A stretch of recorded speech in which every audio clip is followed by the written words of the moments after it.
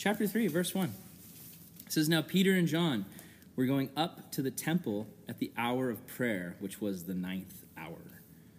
So the story begins with Peter and John, who are two disciples of Jesus. They've been with Jesus since the beginning. They're part of the 12. And they're going up to the temple, so the church of that day, to pray.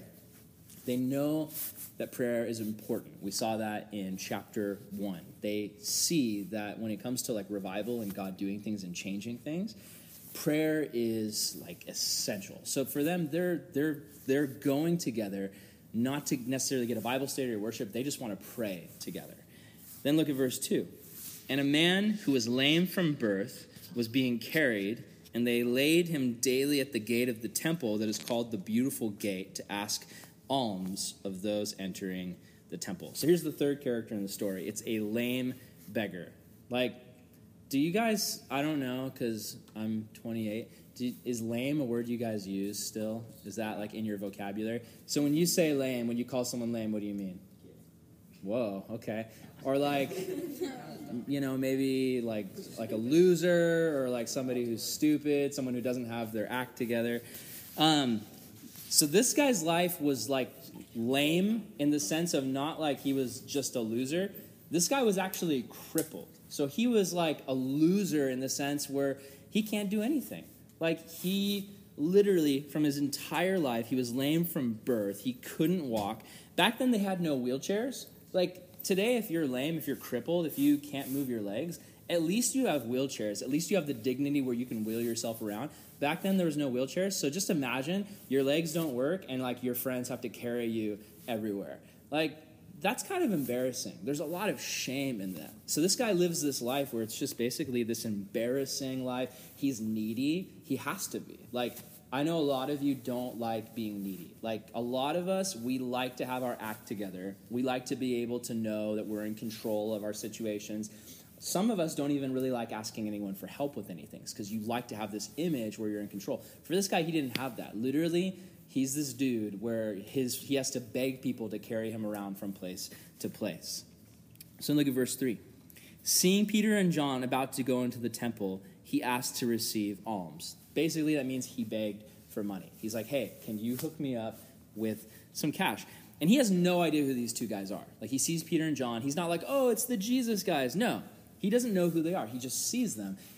And this is what we call a divine appointment. Like, a divine appointment is when God has 2 or 3 or 1 or whatever. It doesn't really matter the number. But when God has Christians show up and he's planned what's about to happen ahead of time. I've experienced this tons of times. The most recent example was when I ended up running into those homeless people, and I ended up talking to them and buying them food, and then they ended up talking to me and encouraging me about Ireland, about the trip.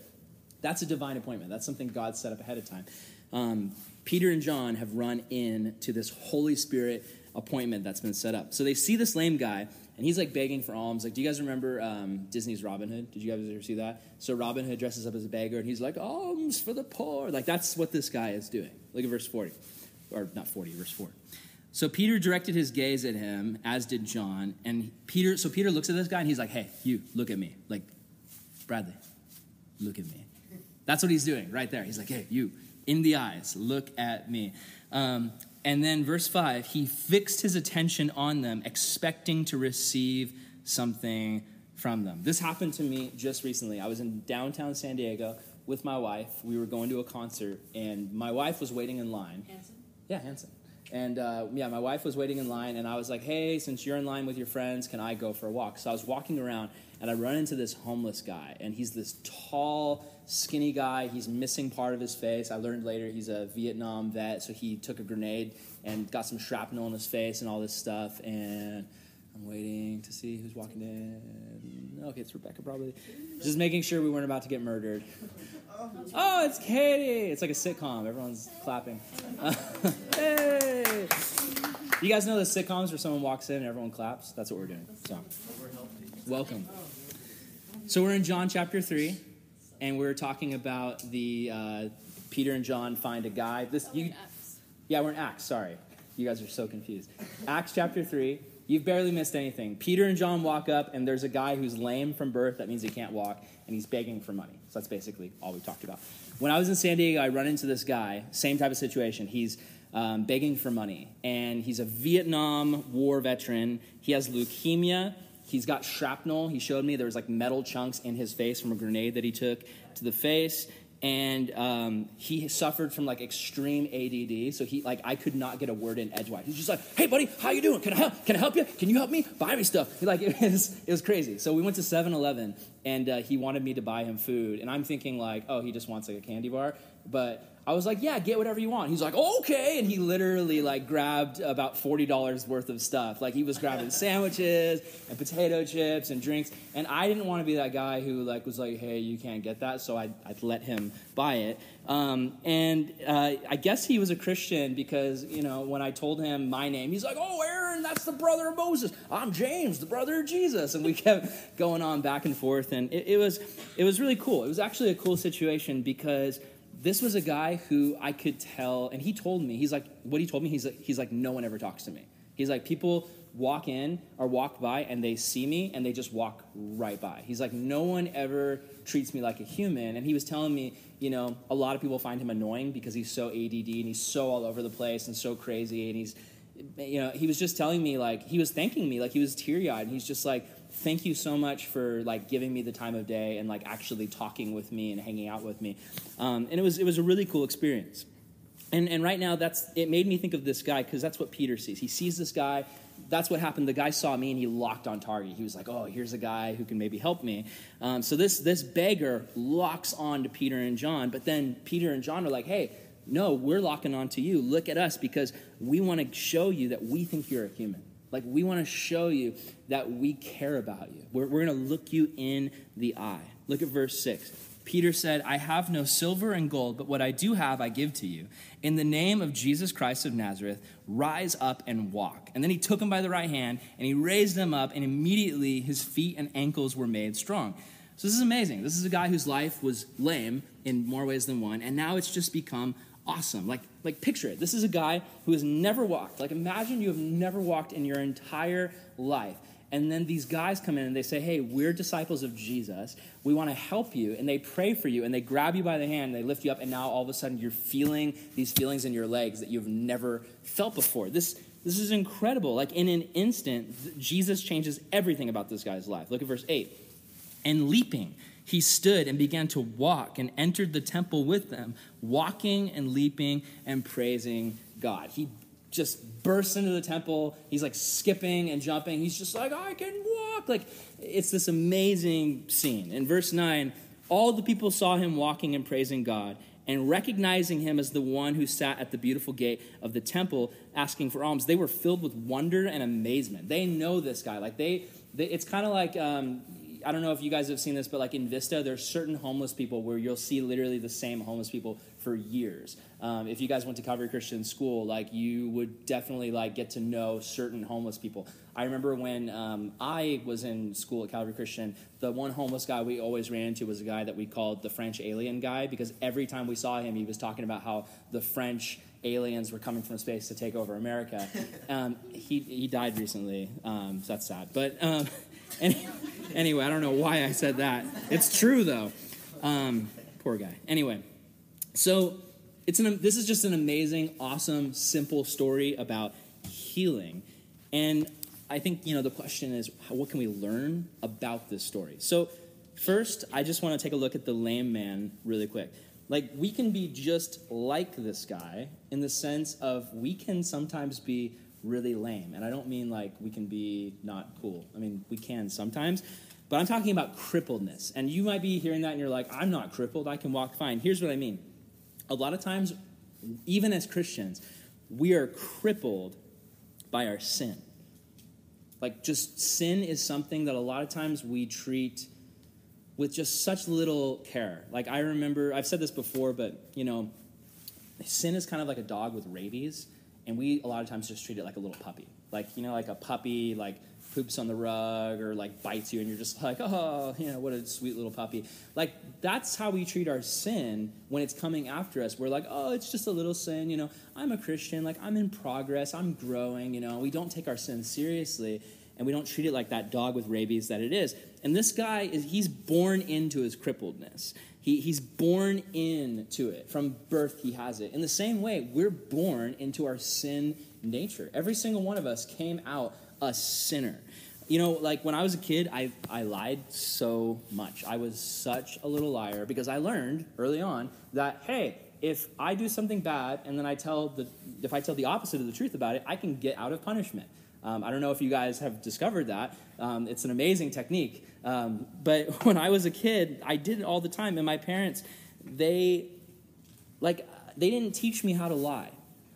I came out knowing how to lie. It was a part of my sin nature. My parents actually, they tried to stop me from lying by lying to me. They were like, Aaron, when you lie, your ears wiggle. And they lied to me. Like, I don't know if you guys know that, but when you lie, your ears don't wiggle. But I thought that they did for years because my parents lied to me. Anyway, we're born into that sin nature. And another thing I see in this guy is, he's begging, and he's just constantly in an embarrassment. He's in an embarrassing situation. Like, he's begging for money because he's born into this crippledness. And honestly, like, sin causes us to do embarrassing things. Sin causes us to really go to the enemy and beg him for things that we know are wrong, but like, I just want a little bit more of that. I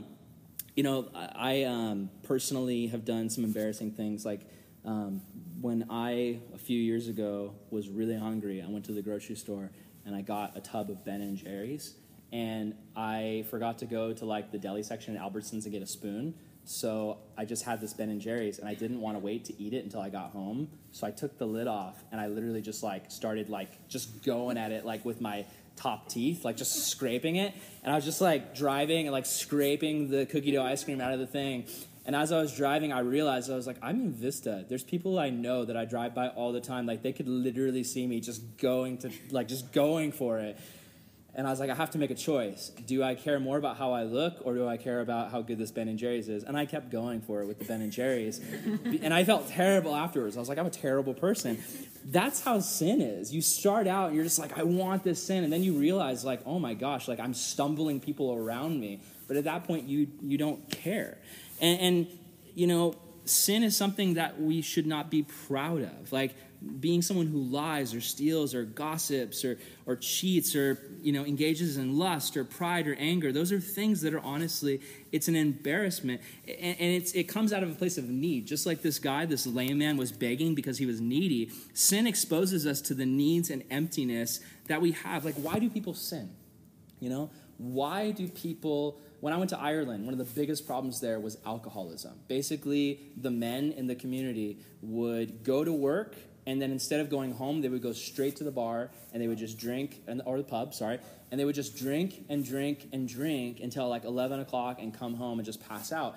And that's the culture. And so the young men are growing up in that environment, watching their dads do that, and then they turn to alcohol because then they've got this emptiness because they don't have dads in the situation. It's just, why do people do these things? Why do they sin? Why? Fill in the blank, whatever sin you struggle with, why do people do it? It's because they have a need, and really it comes from a place of needing God in their life and needing only what Jesus can give them, but they try to fill it with sin. And there's a hole in our heart, and living in sin is kind of like trying to fill a hole with acid. What happens if you try to fill a hole with acid? It hurts, it burns, it stings, and it just rips that hole even bigger. Go back to the story. Look at this guy. He's begging Peter and John because he's hoping to get something. He's begging them, please. He says, silver and gold. Give me some silver and gold. Why does he want silver and gold? Anybody? What? Money?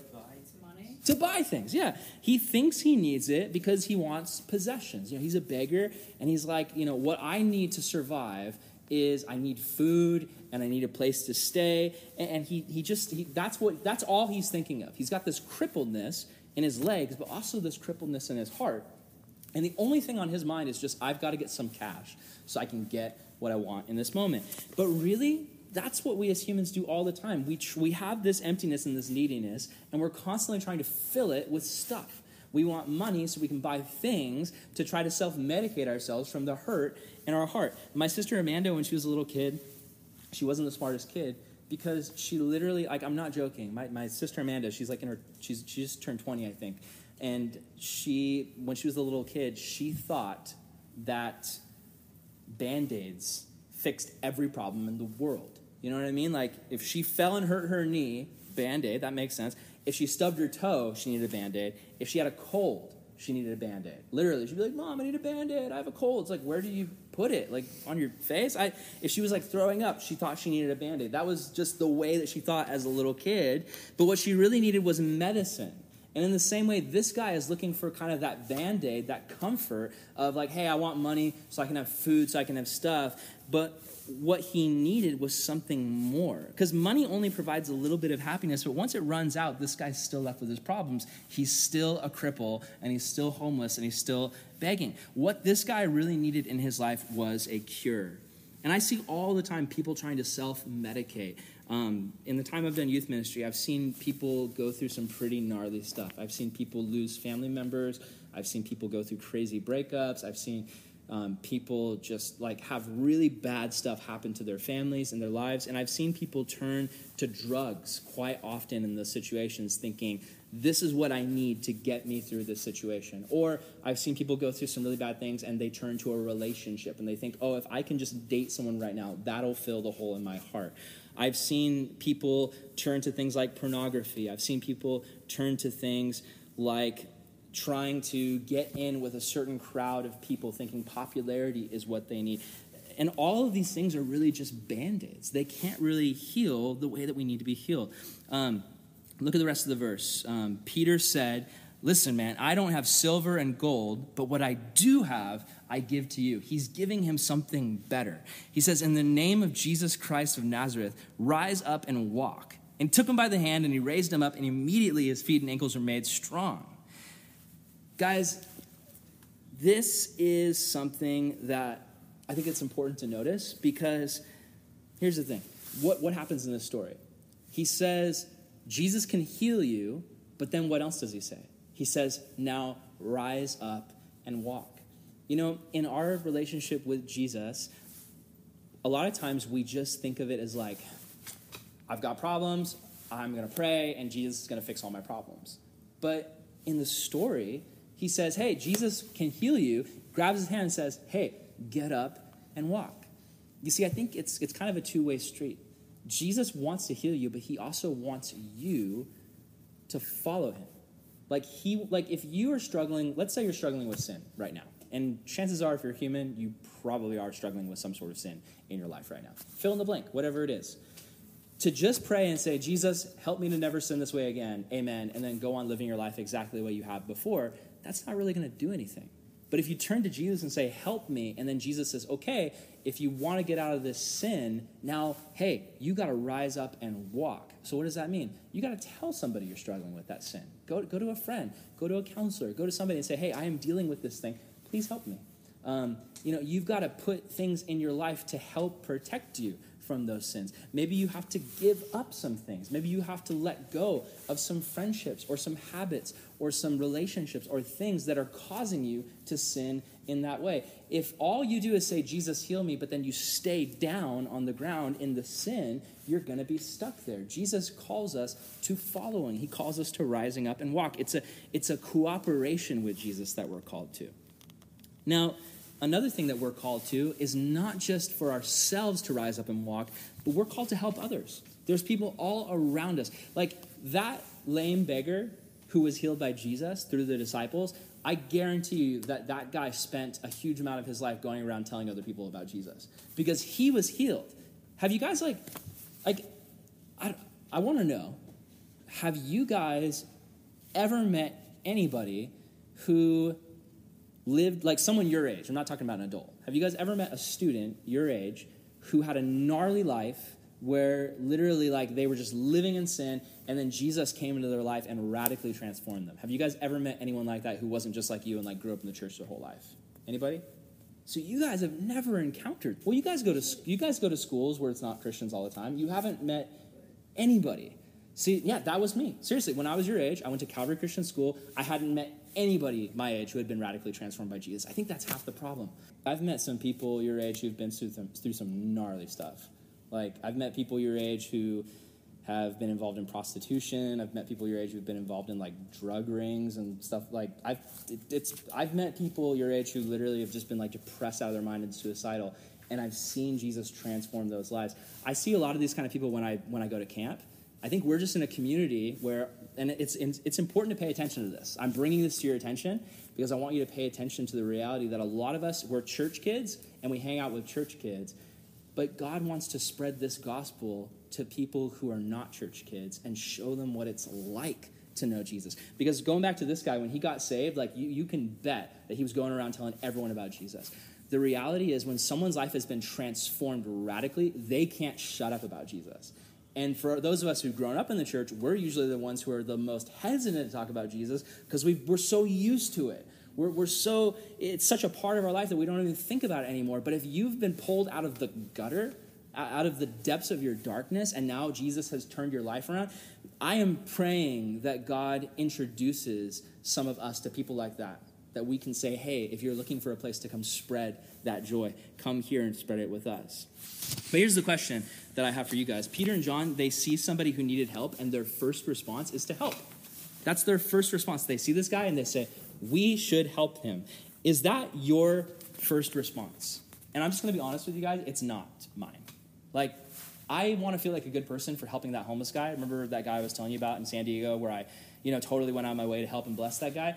You know what? Honestly, here's the honest truth. After I spent $40 on that homeless guy, I avoided eye contact with every single other homeless person on the street. Why? Because I didn't want to spend more money. I was like, I've already paid $40. I've done my good deed for the day. I don't want to help anybody else. That is my sin. Like, that's the reality of me not caring. And maybe you can relate. Maybe sometimes you're at school and you see people who are in need, people who are like social outcasts, like people who sit by themselves every day, people who they don't have any friend group. They're not a part of any sort of crowd. They're just on their own. They're loners. And you see them and you're like, not my problem, because I am working my way up on the social ladder and I've worked hard to make connections with these people. And if I'm seen with them or if I give up time for them, it's lunchtime. Like, it's lunchtime. Like, it's time for me to hang out with my friends. I had class all day. I remember what it was like. Like, you have these classes, and they're super lame, and that you have those 30 minutes to, like, enjoy yourself, and you want to spend them with your friends.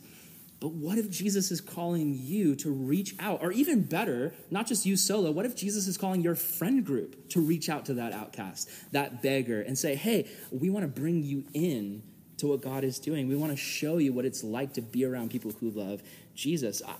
We avoid people all the time who are in need. The disciples, they see some people who have a hole in their heart, people who need Jesus. They could have just passed this beggar by and blown him off, but they could have said, oh, that's so sad, I'll pray for you. Like, we do that all the time. People are like, oh, I'm really hurting, I'm going through something. You're like, oh, I'll pray for you. And then we don't. Like, we just don't. Like, you ever done that? You tell someone, hey, I'll pray for you, and then you just don't. Like, it's almost like I'll pray for you is like Christian shorthand for like, I don't want to hear your story anymore. Good luck to you. Like, I'm convicted myself even saying this because I do it. In our lives, we see so many people in need, and there's a hole in their heart. I've seen so many people who are lonely in youth ministry. So many people your age who are lonely, who are lost, unpopular, sad, depressed, trying to find satisfaction in relationships and just leading to broken hearts, people who are cutters, people who are suicidal, people who are drug users. The reality is these people need Jesus. And you know what? We see these people all the time. And, what keeps us from loving them? The answer is it's the belief that we are better than them. And here's the thing. Like, we wouldn't say that. Like, we wouldn't say that out loud. We wouldn't be like, oh, I'm better than them. But in reality, because of our actions, or rather because of our lack of actions, because of our lack of love for those people, what it's doing is it's us saying, not with our words, but our actions, that, hey, you're not worth my time, you're not worth my effort, you're not worth my friendship. And here's the thing that I really want us to realize tonight, okay? I want us to realize that we are just like these people. Seriously. Like, we are just as crippled as anyone else. As you walk around school, the reality is every single one of us, at some point, you see someone in the day where you think, oh, I'm glad I'm not him. I'm glad I'm not her. We all do it. We all look at people where we're like, oh, I wish I was like him. I wish I was like her. Someone who's cooler, someone who's prettier, someone who's more handsome, someone who's taller, someone who's in better shape, someone who has a better voice. We all have these different things that we look at with people. I was the same way in high school, and to some extent, I'm still this way as an adult. We envy people, but then there's always people where we see them, we're like, well, at least I've got it better than that guy. At least I'm better looking than her. Like, we think these things. But in reality, we're just as crippled as anyone else. We all struggle with sin. We all struggle with insecurity. And, I think Peter, when he sees this crippled guy, the reality is he sees something in himself. Like, Peter gets it. He understands his own crippledness. Peter was the guy who just denied Jesus 3 times. Like, Peter knows. Like, when the story of the gospel starts out, Peter, he is so confident. Like, he thinks he has it all together. He's the guy who's like, I don't know if you know people like this, but he's the guy who's literally, he's all talk, but he's like, has nothing behind it. He's always bragging, but then he can't actually ever do anything to show for it. Like, when Jesus is about to get executed, Peter's like, all these other guys are going to deny you, but I would never do that because I'm amazing and I'm Peter. And Jesus is like, Peter, you're going to deny me 3 times, man. So that's Peter. Now, okay, here's another example. The disciples, another time when Jesus was alive. Remember, this is after Jesus' resurrection, and he went back to heaven. There was a time when Peter and the other disciples were with Jesus, and they saw another guy who had an injury or a deformity, like a crippledness from his birth. And you know what the disciples said to Jesus? They were still in that Jewish mindset, that honor-shame culture, and they were like, hey, Jesus, why do you think this guy's crippled? Is it because his parents did something bad, or do you think it's because he sinned? You know what I mean? Like, they're trying to figure out, what his deal was, what his sin was. And Jesus was like, guys, you're missing the point. The point isn't, why is he like this? Whose fault is it? The point is, this guy needs our help. So now fast forward to the present. Peter knows the truth now. He sees this crippled guy, and he's not like, oh, you poor guy. Too bad you can't be like me. I'm Peter. I'm amazing. Jesus picked me to lead his church. No, Peter sees this guy, and he sees in him something in himself. He's like, this guy's just as crippled as I was without Jesus. He needs help. Now, for you guys, you might be thinking, what are you talking about, man?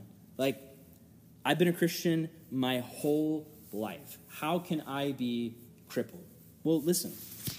You should be thankful that God has shown you mercy and put you in the family that you're in, that you've been raised in a Christian family. But know that one sin is enough to cripple you. One sin is enough to separate any of us from God. We've all sinned much more than once. Sin is something that absolutely is crippling without Jesus. I've seen so many people, literally start out sinning, and I'm talking to them, and this is at the beginning of them going down that path, they're dabbling in drugs a bit, and I'm like, dude, you don't know what you're doing. Or they're with some girl, and things are starting to get a little physical, and I'm like, dude, you need to slow down. And what happens in those conversations is people are like, you know what, I can handle it. I've had so many guys that I've sat across the table with, and they're like, dude, what are you talking about, man? I'm fine. And what happens is that sin, which starts out as something fun, ends up crippling them to the point where they feel so distant from God because they're constantly sinning and messing up, and their conscience is totally gone, and they don't feel connected to the Holy Spirit. Even as Christians, if we allow ourselves to live in sin, it can become crippling for us. So here's the thing. What does a cripple look for, right? What does a cripple look for? To help them walk. What does a cripple look for? A stick.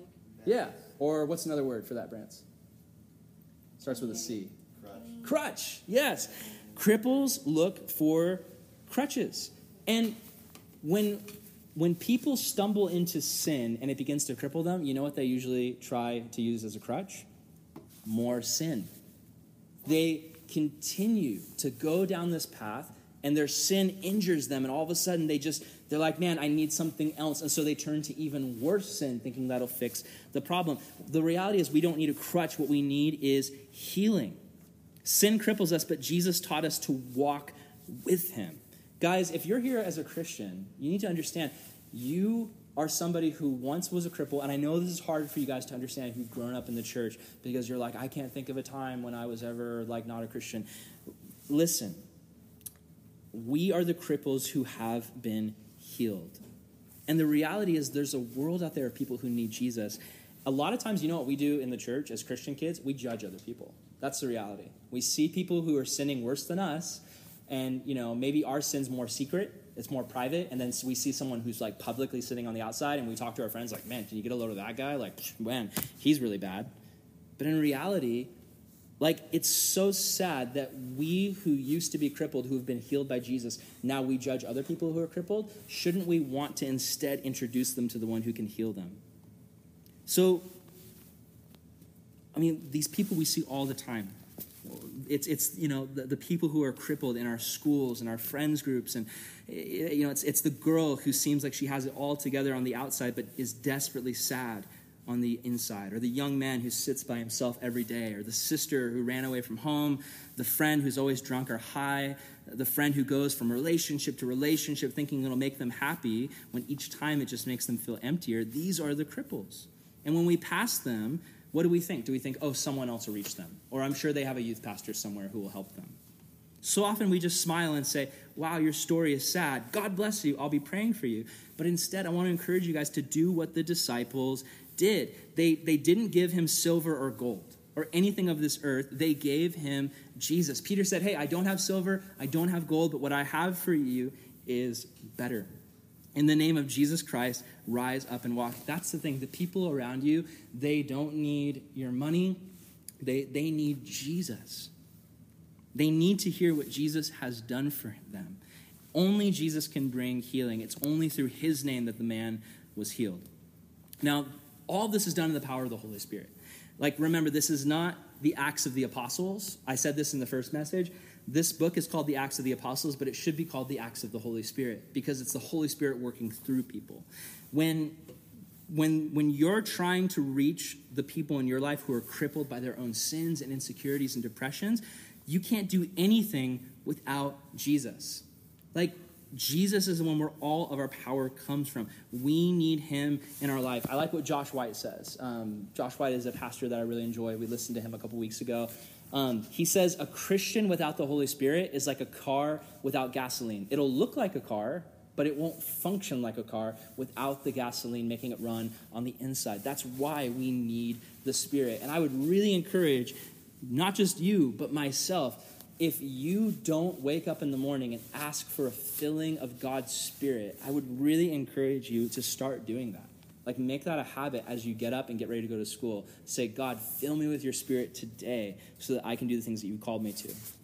Now, here's my question for you guys. Another question. Are you guys, when it comes to speaking up about Jesus, like sharing this faith?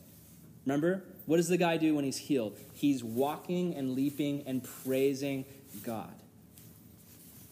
Are you guys bold to speak the name of Jesus, or are you embarrassed? Like, is talking about Jesus something that's embarrassing to you? When I was your age, it honestly was embarrassing sometimes to talk about how I was a Christian to my non-Christian friends. Sometimes even at my Christian school, it was embarrassing to talk about my Christianity. But this is what I've been thinking about lately. Like, Christianity is not a social club. Like, it's not like, oh man, like, come to this cool thing where we hang out and like we're Christian friends. Christianity is literally something, it's as extreme as if you had the cure for cancer. Because remember, sin is something that destroys people and kills people. Imagine if you had the cure for cancer. Like, if a doctor gave you a briefcase full of the cure for cancer, how insane would it be if you didn't go and spread that cure around to people who had it? We carry around with us the hope of humanity. Why aren't we sharing it with others people? The thing is, God has called every single one of you guys to share the gospel. And some of you guys might be like, I'm scared, but know this. Like, God is with you, and he'll get the job done. He's just asking for willing hearts. I remember a guy named Chuck Swindoll. He's like this old theologian I was reading about, and he was in the military, and he had a bunkmate. And he's in his dorms, you know, in the military, and he's a Christian, and he wants to share the gospel with his bunkmate. And that guy is not a Christian. He's an atheist. He doesn't want anything to do with God, but he just prays, and he's like, God, give me some sort of way to share the gospel with this guy. So God speaks to him, and he gives him this idea. So he has to study for, I think he was like, before going to, like, while he was in the military, he was also like taking courses at this like Christian college. So he had to study for a test. And so he asked his bunkmate to help him study. So he wrote all these verses on flashcards, and he's like, hey man, help me memorize these verses. And so he would like practice with this guy over and over again to like memorize these verses. And literally, like, over like the next couple months, the guy ends up getting saved because the word of God was exposed to him. And literally, this guy who was an atheist, now all of a sudden his heart is softened by the word of God. That's a huge reason why you guys should bring people here. Because it's not my words that change anybody. It's the word of God. It's us opening up the Bible and saying, God, what do you have to say? That's what changes people. It's not me. I could be replaced so easily. I could go to Ireland. We could get another youth pastor. I can get hit by a truck. I could get another youth pastor. Even if I wasn't teaching and one of you was just sitting there opening up the Bible and talking about it, that could still change somebody's heart and soften it, because it's not our words. It's the Spirit speaking through us about his word. So here's the thing. Honestly, guys, nothing will spark your faith more than seeing other people come to faith. And I think the reason a lot of times we get so bored with our Christianity is because we haven't entered into that exciting responsibility of being a witness. This crippled guy, he receives healing, but he doesn't just receive healing, he receives relationship. Like, here's the thing. It says in verse, what verse is that? Verse 8. My font was really small. It says, leaping up, he stood and began to walk and entered the temple with them. Do you realize that this guy never was allowed to enter the temple his entire life? In the Jewish culture, like, the temple was everything. Every little Jewish boy and girl went to the temple. Every man and woman went to the temple to worship God. But according to the laws of the Old Testament, if you had a crippledness or a deformity, you weren't allowed to go. So this whole life, his crippledness had separated him from being in the presence of God. It's a total picture of what our sin does. Sin keeps us from a relationship with God. It cripples us from having a relationship. This guy gets healed, and now he runs into the temple, and he's skipping and jumping up and down. He's so excited. Like, in the early church, the altar call, that didn't exist. You guys know that thing at camp that we do where, like, the guy gives a message, the lights go down, the music starts playing, it's like really dramatic, and he's like, if you need Jesus, you come on down this aisle right now, and like people start walking forward, and that didn't exist. In the early church, it wasn't like, hey, raise your hands, come forward. In the early church, it was repent, get baptized, and follow Jesus.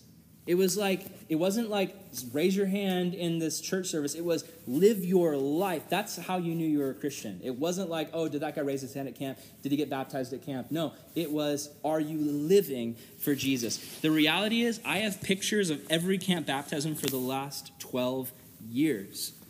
Do you know how many people I've seen baptized who walked away from Jesus? So many. Baptism is not something that's like this magical thing that saves you. Baptism is just an outward expression of something going on the inside. It's somebody whose heart's on fire for Jesus, and then they get baptized, and they're like, hey, I want everyone to see I'm on fire. I want everyone to see that in my heart, Jesus is Lord. The whole gospel is kind of wrapped up in those three words, Jesus is Lord. And I loved at camp this last year because, I remember I was standing with Jake Randall and Aaron Frazee, and everyone's coming down for baptism, but no one from Vista came. Like, just nobody. And I was sitting there with Aaron Frazee, and I was like, so, is everyone from Vista, like, okay? Like, are they just like, I don't need baptism? And I was thinking about it, and I was like, most of the kids in our group, like, most of you guys have been baptized. Like, you have done it at an early age, and, it's something where we haven't had a lot of new people come to the group. So, yeah, it made sense. And it was kind of lame because we're like, oh, we feel stupid because, like, we're the only two pastors who are not baptizing people. So in my flesh, it was kind of like an embarrassing thing where I was like, I hope it doesn't look like my group's not spiritual. In reality, just most of you guys had already been baptized. But then Pete Denham came forward, and he was like, dude, I've been baptized. But right now, even though I've been baptized in the past, I want to show everybody what's going on in the inside. Right now, as an adult married worship pastor, I am so on fire for Jesus more than I've ever been that I want to publicly make a statement that I love Jesus and I want to follow him and Jesus is Lord. And I remember it was such a beautiful moment because we baptized Peter, and then after that, more of you guys started coming down. And some of you guys are in this room where you'd been baptized as a kid, but you were inspired in that moment to come down and follow Jesus and publicly make that statement. And that's a statement that we need to remember. If we get baptized at camp in this big dramatic moment, but then we don't live for Jesus in our regular day-to-day life, then it's for nothing. Then it didn't mean anything. Our baptism has to be reflected in the way that we live our life. We need to live a life that's baptized. You know, like in this living room, we've got a small group, but honestly, there's room in this house for more. We could have more people here. We could fill up that entire backyard with people. Here's the thing. As a pastor, I'm not interested in numbers at all. Like, I'm not like, I have this goal. I have some friends who are youth pastors. It's so sad. They have churches where literally, like, they have quotas. That means that their senior pastors are like, you need to have 50 kids in your group, and if you don't, we're firing you and getting another youth pastor. And so, like, all of their work is, like, put into trying to, like, attract people and bring people, not even to, like, share the gospel, but just so they can keep their jobs. I'm really glad we don't have a group like that. If this is the number of people that we have for the rest of time, like if for some reason, even 20 years later, we still only have 15 people or whatever, that's fine. But I'm just saying that if God wants to bring more people here, and if he wants to use us to bring more people here, we have room for it. And, you know, as a youth group, a lot of times we depend, think about this. As a youth group, a lot of times we depend on parents coming to church and bringing their students to bring more people here. You know what I mean? It's like we think the only way this youth group is going to grow is if more adults start coming to Calvary Vista and then bringing their high school students, and then they become a part of the group. But think about this. What if we were the entire church? Like, what if Calvary Vista was just this group of people? If Calvary Vista was just us in this room, how would the church grow? Anybody? How would it grow? If there was no adults in the picture, no parents involved, and this was literally just the church, how would this church grow? What would have to happen? Anybody? Telling people that Yeah, people would have to. We'd have kids. Ooh, that's an option, but Take initiative. what I'm trying to say is people would have to get saved, right? Like, people around us, you know, barring you guys all getting married and having kids. I mean, if you guys all want to marry one another, we can do that right now. I am an ordained minister. So if that's, you know, just pair up with a random partner and we'll make it happen. Whoa, okay, calm down. No, what I'm saying is, if we were the church, the only way the church could survive is if we told people about Jesus and people got saved. Listen, I want you guys to start thinking of this Wednesday night group as a church. Even if you're already going to church somewhere, stop thinking of this as just a youth group. A church is really wherever a body of Christ followers gather. That's what a church is. If you run a little Bible study at your school and there's 6 people that come to it, guess what? You run a small church. Like, we think of church as this thing where there's like buildings and like people on staff. A church is just a collection of people who follow Jesus. So start thinking of that and think of yourselves here as leadership. Like, no, seriously. You guys, this is for all practical reasons, this room, we are a church, and you guys are in leadership here because you're the ones who are Christians and you're the ones who follow Jesus, and you're here. And yes, you're here to receive and you're here to grow, but you're also in leadership. I'm not here for you and you're not here for me. We are here together for Jesus. I want to encourage you guys, keep inviting people because God has gifted you guys in different ways. Some of you guys have the ability to like articulate the gospel really clearly. Some of you guys have the gift of hospitality. Like, people show up and you make them feel super welcome and cared for. But all of us have the ability to say, come and see. Like, hey, come and see what I believe in. Come and see my community. And because the power of the gospel is found in the community, one of the most important components of our Wednesday group is public witness to the gospel. Here's what I mean. We are a place where people can come and see what it looks like to follow Jesus. That's what we are. Like, this should be a place where anybody can come and they can show up here and they don't feel like an outcast. They don't feel like a reject. They don't feel like no one loves them. They feel like, wow, this is a place where I feel loved and cared for by people in my community. And this is not in my notes, but it's just something on my heart. If you come here, even on these Wednesday night things, and you tend to only hang out with the same small group of 3 or 4 people, and you don't really venture out and get to know the rest of the people here, I would really encourage you, bless other people with your friendship. Friendship is something God-given, and it's a blessing.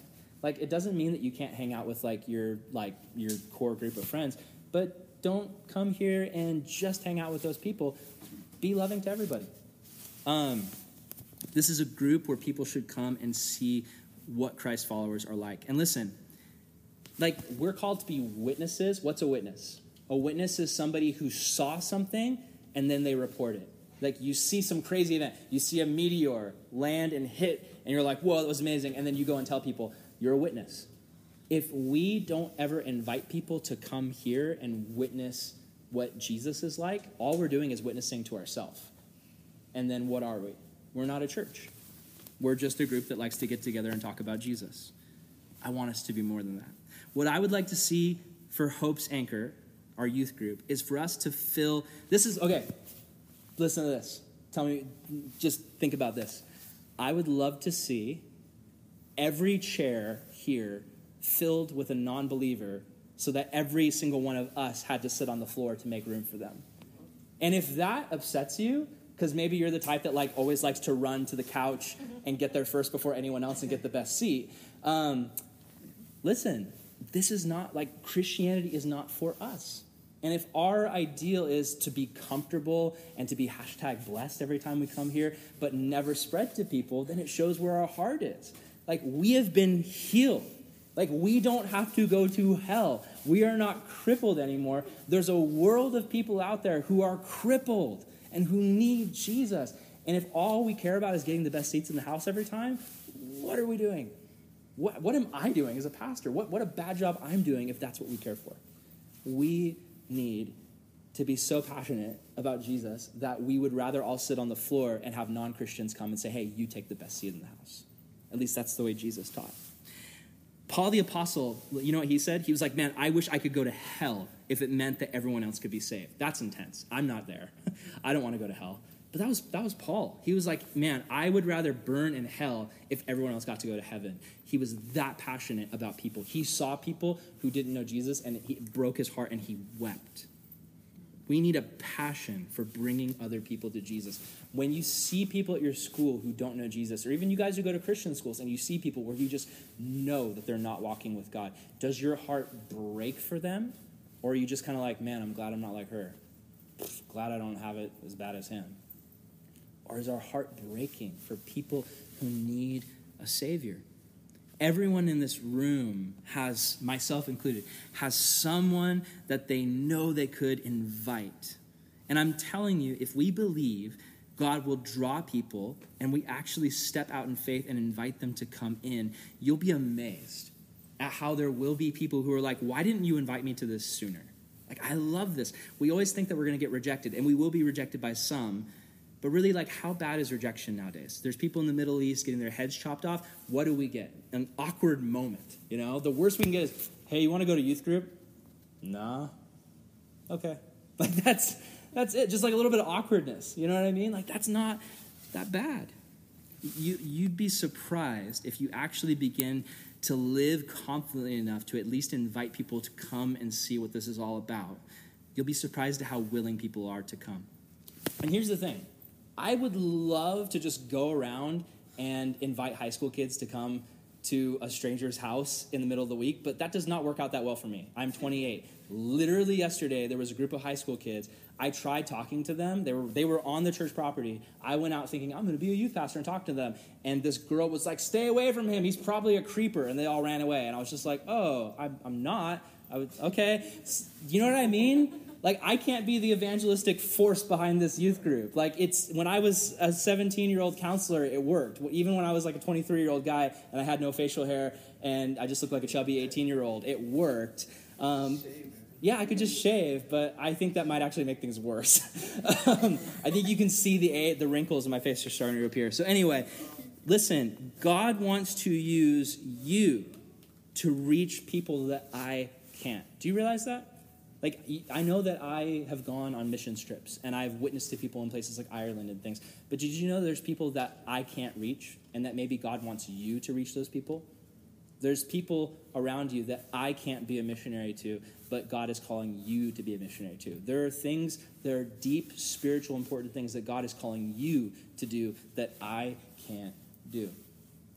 You should pause and really think about that. Like, this is not like, this youth group is not like me trying to like run my own little church, or me and Brooklyn trying to run our own little church. This is literally a group of Christ followers, and God has put me right now in charge of it, not in the sense of bossing people around, but just teaching people about Jesus. But this is not my group. This is not Brooklyn's group. This is our group. And more importantly, this is Jesus's group. I want to encourage you guys to take ownership of it and really go through your week thinking, man, not think of it as like, man, this is my group in the sense of this is where I go to hang out with my friends and not do homework and just chill. But this is where I go to get filled up with Jesus so that I can go back out and encourage other people to follow Jesus. Now, the last thing I want to talk about is the idea of treasure. How many of you guys ever, when you were a kid, did treasure hunts? You know, where you like marked X on the map and you went out and looked for the treasure? What was your treasure hunt like? Just going to neighbors' doors and asking for stuff. Oh, cool. I've never tried that, but would you ever want to go treasure hunting with me? We can just go through your neighborhood and knock on doors. Happy help. I would like give you like a list and you have to get. Oh, you're thinking of scavenger hunt. We should do a scavenger hunt. Anyone want to do a scavenger hunt soon? Oh, Brooklyn hates it. Well, we can still do it. Okay, so this guy though, okay? Go back to the story. So this guy receives Jesus and he's healed. What does he do? 3 things. Anybody remember what they are? He skips and leaps. Walking, leaping, and what's the third one? Selling? Telling. Oh, walking, leaping, and selling stuff. No, walking, leaping, and praising God. So, like, how many of you guys have ever seen someone, like, flip out from, like, how excited they were? Like, where they're literally, like, bouncing around, screaming, doing cartwheels. Is anyone here, like, really bad at reacting to things? Where they're like, yeah, I'm not. Like, people buy me awesome presents sometimes, and I'm like, oh, cool. And in my mind, I'm like, this is the best thing ever. But, like, outwardly, I'm like, they're like, do you hate me? I'm like, no. Danny Solis's parents, they redid my entire office. Like, they totally, like, decked it out with wood and just did all this amazing stuff. They built me a desk. They built me a little, like, wooden container for my mini fridge in the corner. And, like, Danny was like, Aaron, when you see it... No, not the Kurg. No, it was the Bergrens. Magnus and Bergren's parents, yeah. Yeah. So anyway, yeah. So, yeah, Danny's like, Aaron, like, when you see this office, man, like, you're going to flip out. It's going to be amazing, bro. Like, you're going to need, like, a box of tissues. You're going to be crying so hard, you know? And so they showed me the office, and it was amazing. But my response was like, wow. Like, I was like Owen Wilson. I was like, wow, this is really good. Wow. And, like, and Danny was like, when he asked me, he's like, so did you cry? And I was like, no. But it was awesome. And he looked at me like, what is wrong with you? You're a terrible person. Recorded you, like, walking. Yeah, they recorded me walking in. I'm pretty sure as soon as it was over, they, like, deleted the footage because it, like, was not satisfying. Here's the thing. Everyone is different in how they react. But what matters is not how this guy acted on the outside, but it was the inside. This guy had joy in his heart. And the proper response to God healing is joy. Like, all of us feel joy about something. Right now, I am more excited about... I used to be excited about Christmas. I'm not even excited about Christmas anymore. You know what I'm excited about? Every December, I get a new Star Wars movie until I die. Like, that is Disney's Christmas present to me. And I am honestly more excited. Like, I am just joyful when I think about the new, like, Luke Skywalker back in action after, like, so many, like, oh my gosh, it's Luke. Are you excited? You've got the Jedi hood on. And I don't know. He's gonna die too. Yeah, oh, I know. No, here's the thing. Han Solo died in the first one. Leia's probably going to die in the second. And then Luke will probably die in the third to tie up the loose ends. That's just... Chewbacca will live on forever. By the way, this has nothing to do with my message. But after Force Awakens came out, it was like the day after it came out, and I had a youth event, and I get into the car. I get into the car with a big group of people, and Justin gets in the car, and the first thing he says is, Han Solo dies. Just spoiled it for everybody. Anyway, sorry, moving on. We love you, Justin. Jesus, this is my closing point, okay? Jesus should be our ultimate treasure. Jesus should be what we find the most joy in. Here's my question for you. Are you satisfied with Jesus? Like, there's nothing wrong to want things in life. But do you guys feel frustrated without those things? Are there things in your life that you don't have that you want, and you feel frustrated you don't have those things? The problem is not that you want, like, evil things. There's nothing evil about wanting a girlfriend. But here's the thing. Like, when we don't have what we want, oftentimes we become discontented. I spent most of my teenage years being discontented because I didn't have a girlfriend, and it literally was like the worst thing ever. And I just looked at everyone who had a girlfriend, and I was like, I want to die. This is terrible. We become jealous of other people. We become envious. And it's true that we lack something, but the reality is what we lack is satisfaction in Jesus. Like, we need to find our deepest satisfaction in Jesus. And when we do, it saves us from bitterness. It saves us from pride. It saves us from all of these evil emotions inside of us. Like, the world has a ton of great things in it, and they're good gifts, and they come with temporary blessings. But for you, as a Christian, having blessings on earth should remind you of the one who gives the ultimate blessings. And the times where you feel blessed should remind you of that which never fades or can be taken away. Like the Apostle Paul, he modeled it for us in Philippians 4. He said in verse 11 through 13, I have learned in whatever situation I am to be content. I know how to be brought low, and I know how to have a lot. In any and every circumstance, I have learned the secret of facing plenty and hunger, abundance and need. I can do all things through Christ, who strengthens me. Paul knows the secret of being content is not about having a lot of stuff or a little bit of stuff. It's about having everything in Jesus. And right now, Christmas is coming up. It's easy for us to get greedy. Greed comes from our focus on our worldly gifts instead of the generosity of the one who gives good gifts, and that's Jesus. God is an amazing giver.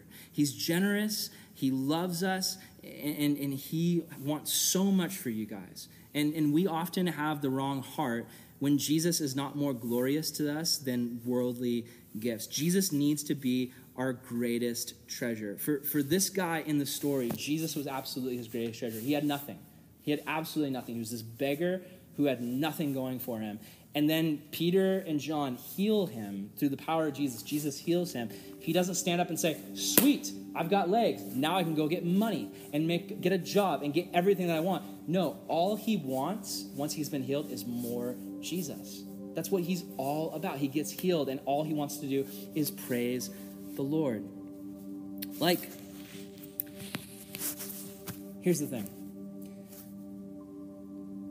A lot of you guys, you feel like people who've been born who can walk because you've been born in the church. You don't feel like this cripple because you've been born into a Christian family. So to you, you've always been walking. But the reality is, without Jesus, every single one of us would be just as crippled as the guy in this story. I think we need to show God more appreciation for that. I think we need to thank him. Have you ever sat down, thought about the sins that you struggle with, and thought about the kind of person you would be if you didn't have Jesus? I've thought about that. And that person does not look like a good person. Like, I know the issues I struggle with. If Jesus is taken out of the picture and I don't have his Holy Spirit helping me with those issues, and those issues become magnified, oh my gosh, I would be the worst, honestly. It is, if you guys ever look at me or Brooklyn or Rebecca or any of the counselors and think, oh, they're good people, I wish I could be like them. The only reason there is anything good about us is because of Jesus. Like, he is the source of everything good in us. We've been healed. You've been healed, even if it doesn't feel like it. Even if you feel like you've always been born walking, you've been healed. And my question for you guys is, are you going to realize that, allow joy to fill you, and then live with that joy of knowing that without Jesus you'd be lost, but because of Jesus you're found? And are you going to allow that joy to spread to other people? So many times as Christians, we live these joyless lives where we're just kind of like we focus so much on what we don't have. You know, we focus on, I don't have a girlfriend, I don't have a job, my grades are bad, my parents are lame. Like, we just go around thinking about the negatives, and we don't think about, man, I have been saved by a God who loved me enough to die on the cross for me. I have it so good, and I need to spread this goodness to others around me. Amen? Yeah? Let's pray, and let's just pray that this week God helps us to live not lives where we're just focusing on what we don't have and we're discontented. Help us to focus on all the good things that God has given us, and help us to spread that joy to others. Jesus, we love you, and God, I just pray that you'd help us. God, help us to realize how crippled we would be without you. And God, if there's anyone here who right now is allowing themselves to be crippled by sin, which is so silly, but we do it all the time. You've healed us, and we literally go and grab that hammer and break our knees spiritually. We allow ourselves to become crippled by that sin. But every time we do, Jesus, you come and you stand with your hand outstretched, and you just say, hey, get up, follow me. I pray, first of all, if there's anyone here in this room who is dealing with sin and they feel crippled by it, they feel like they can't escape, they feel like there's no hope. And God, I even pray for the people in this room who maybe feel like because they have this image of being the good Christian guy or girl in the group who never makes mistakes, and the sins they're struggling with, they just feel ashamed, and they feel like they could never tell anybody because it would just ruin that image. God, I pray if anyone here feels that way, help them to realize that this isn't a place where people come and pretend that they're perfect. This is a place where failures come to admit their failure and ask Jesus for help. So I pray if there's anyone here who feels crippled by sin, whether it's sin that's outward or sin that's inward and more hidden, God, help them to take your outstretched hand and get up and walk. God, I pray for this group, because this is a group where many of us have never even met somebody who's been radically transformed. We've never met someone our age who's had their lives radically transformed by Jesus, because most of the people we know are Christians, or most people we know go to a Christian school, and so they have sort of Christian background. God, I just pray that you would bring people to this group who've been radically transformed, people who had lives that were just so dark, and then you brought the life into them. Because honestly, I feel like those of us who are church kids, myself included, we could learn a lot from that person. That kind of person could show us what real joy looks like. So we just ask for that, God, even if it's just one person. We ask that you'd bring someone to this group who has that sort of excitement, that passion for you that only comes from somebody who's been brought out of darkness into light. And for those of us who are church kids, who've grown up in the faith, help us just to realize, God, we're crippled without you. Help us to not sit down in our sin, but to get up and walk every day away from our sin and deeper towards you. We love you, Jesus, and we ask this in your name. Amen.